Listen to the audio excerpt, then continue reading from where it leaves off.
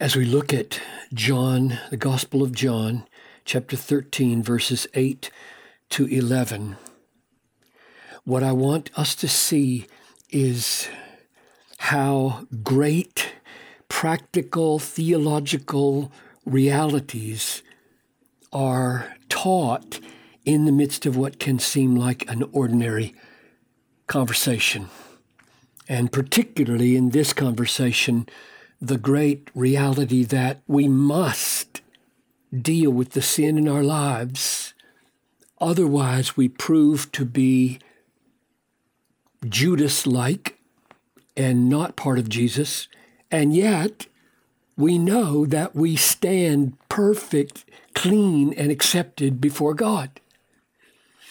So, Father, as we take up now this paradox of the Christian life of being just and clean and accepted and loved before you because of Jesus, and yet have the necessity of ongoing cleansing and the fight against sin in our lives, teach us.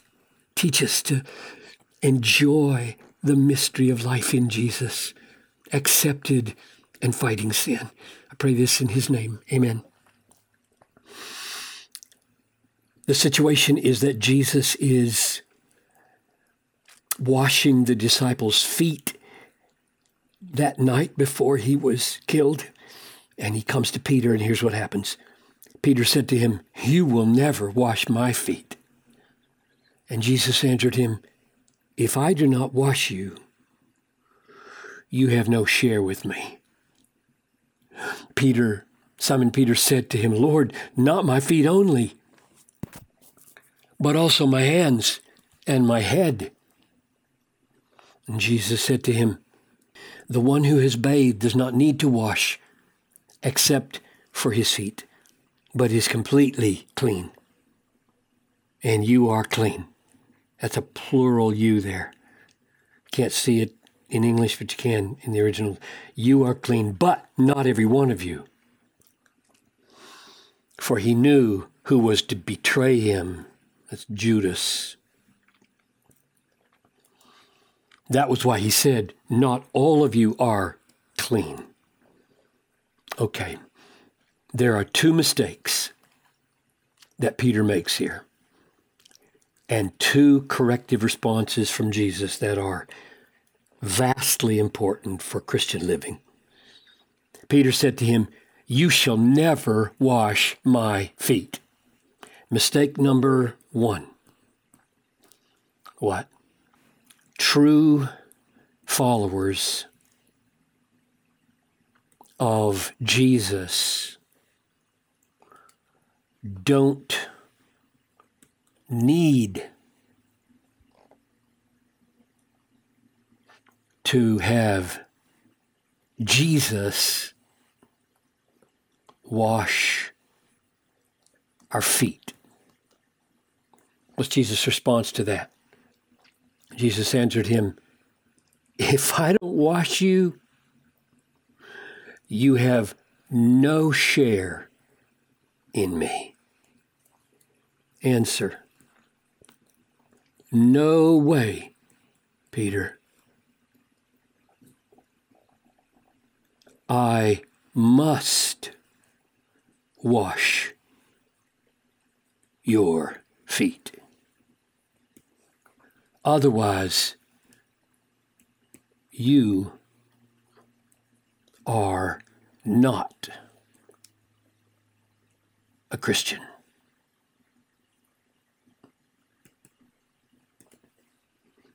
You don't have any part in me. You are like Judas. That's mistake number one. Response. Here's mistake number two. Peter said to him, "Whoa, Lord, not my feet only, but also my hands and my head." So mistake number two, followers of Jesus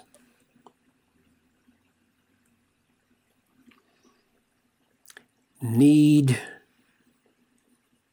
to be cleansed again, head to toe. Response. Jesus said to him, no, the one who has bathed does not need to wash, except for his feet, but is completely clean. So answer, no, Peter. You're wrong again. No. Why not? Why don't followers of Jesus need to be cleansed again head to toe? Answer, because you are completely clean. Completely clean. But what does that mean? Completely clean. You just said, my feet are dirty. You are clean, but not every one of you. He explains what it means. For he knew who was to betray him, Judas. So Judas is not completely clean, but true disciples are completely clean. And therefore they don't need to be washed head to toe. They only need their feet to be washed. All right. Let's now sum up what we've seen. I see 4 truths here. Number 1, true disciples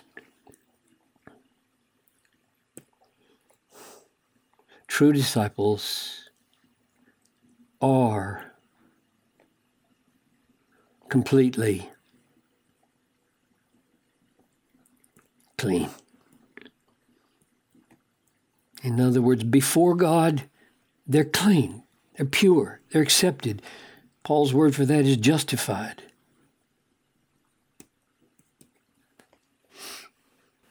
Truth number 2, there is sin in a true disciple's life that does not contradict being completely clean.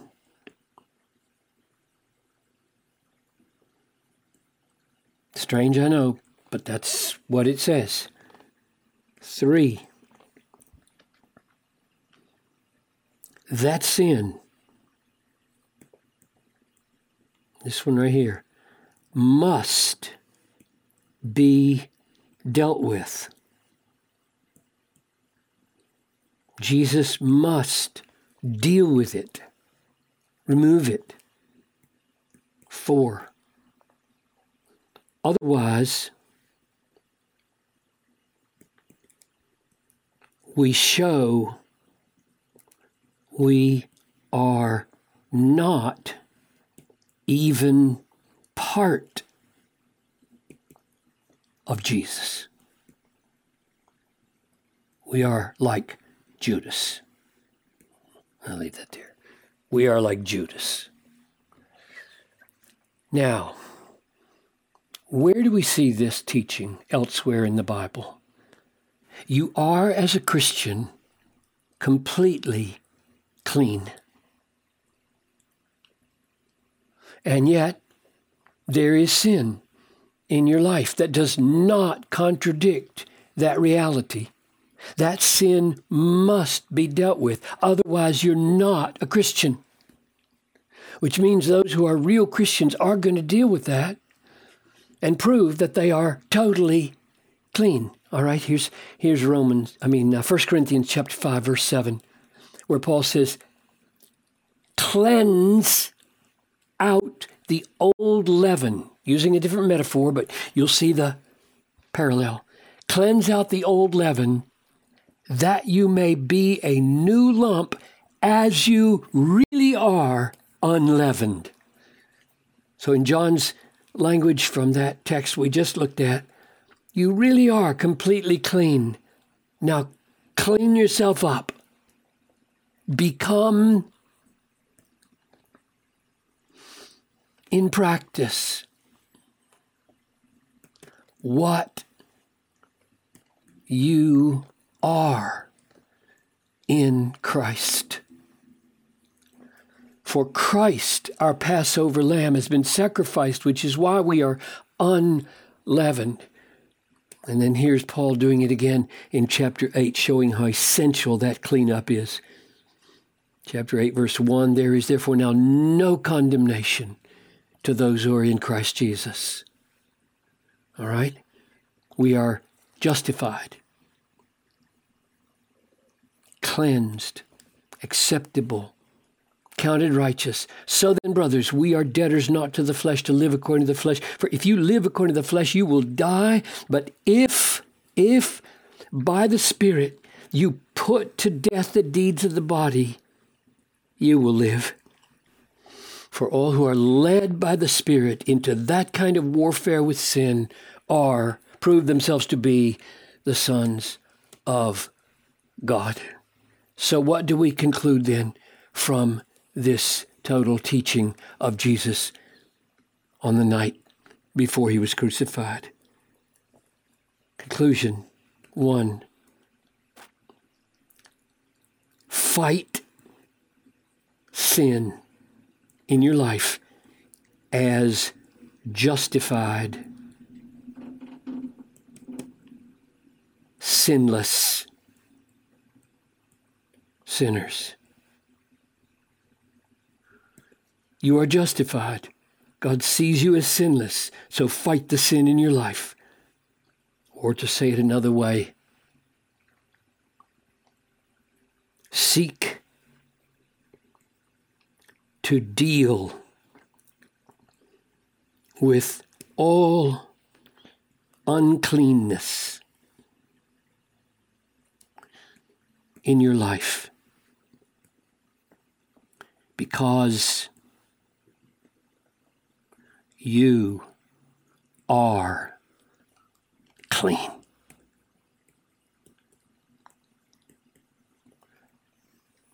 Completely clean. That's the Christian life.